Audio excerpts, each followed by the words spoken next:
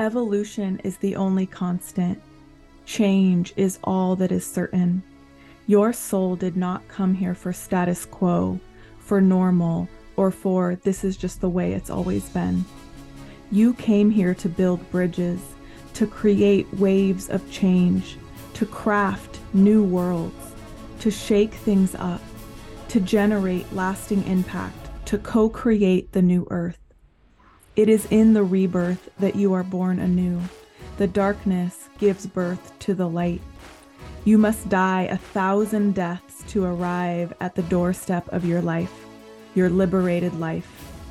This one is for the rebel hearts, the sensitive souls who have always been told they are too much, the black sheep, the oddballs, the wanderers, the ones that have been shut down and shut up for far too long, the ones who ache for more, pray for something better, who will never, ever settle for the norm, for the ones who hold a vision of true freedom.